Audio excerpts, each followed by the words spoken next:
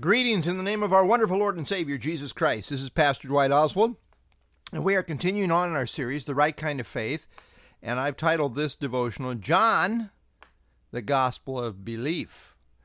The Gospel of John is the one book in the Bible in which the author expressly says that his entire purpose in writing is so that people might believe in Christ, and thus believing have eternal life. Compare John 20, 30 through 31. This is the essential purpose of the whole book.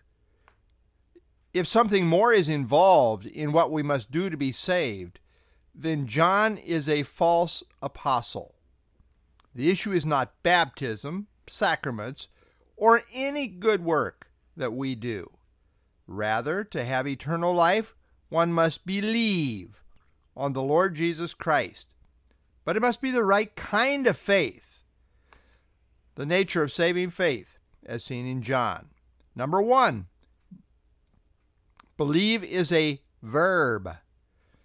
To believe means to accept something as true. The word believe is always a verb in John. It's an action word. This shows us that saving faith is not merely passive intellectual assent. Even the demons believe in that sense, James 2:19. In contrast, a saving faith actively applies and appropriates the truth of the Lord Jesus Christ. Number two, believe in or on. In the Gospel of John, the emphasis is not merely believing about Jesus, rather the emphasis is believing in or on him. Long list of references. These are prepositions of position. Prepositions of position. It means to position your faith properly in relationship to him for who he is revealed to be. Number three, believe in his name. The emphasis in John is to believe on the name of Jesus. His name is his person, who he is. It is to believe in him for who he is revealed to be. Who is Jesus according to John? Well, John begins by saying that Jesus is God. John 1:1. In the beginning was the Word is with God, and the Word was God.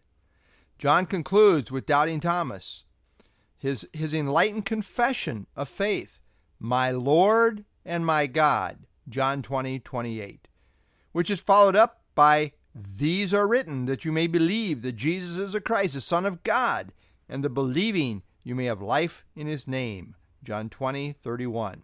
Between the bookends of John 1:1 and John 20:31, the main body of the book presents 7 major signs that demonstrate that Jesus is God. There are also 7 I am statements incorporated into the main body of the book.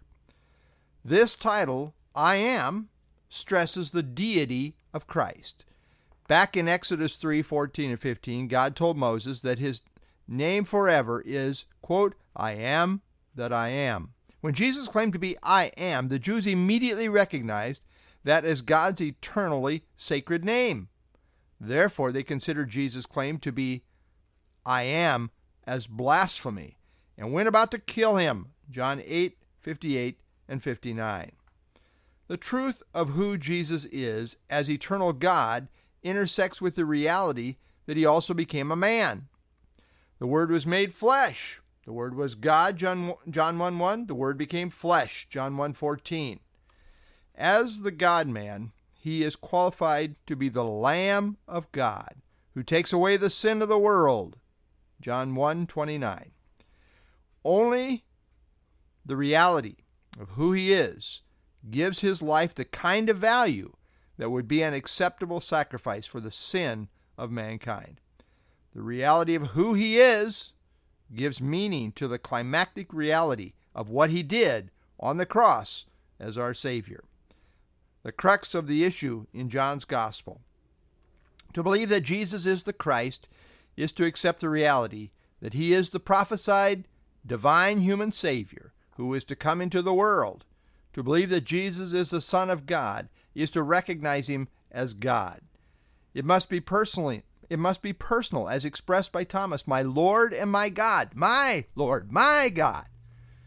These are the core realities involved in believing in his name. He is God, John 1:1. He came to earth as a man, John 1:14. He came to be our Savior, John 1:29. Saving faith personally appropriates the truth of who he is. It is why John wrote the Gospel of John. Have you believed in his name? In order to be Savior, Jesus had to be Lord. To all true believers, he is Savior and Lord. This is Pastor Dwight Oswald signing off for now.